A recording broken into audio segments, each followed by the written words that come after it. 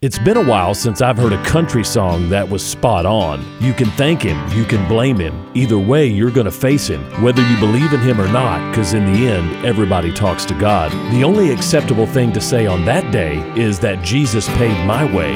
Your sin was stained upon him, and you need to cling to that old rugged cross because everything else is a total loss. Look at 1 Timothy chapter 2, verse 5 and discover the only way to make it out alive. I'm Pastor Heath from Woodland.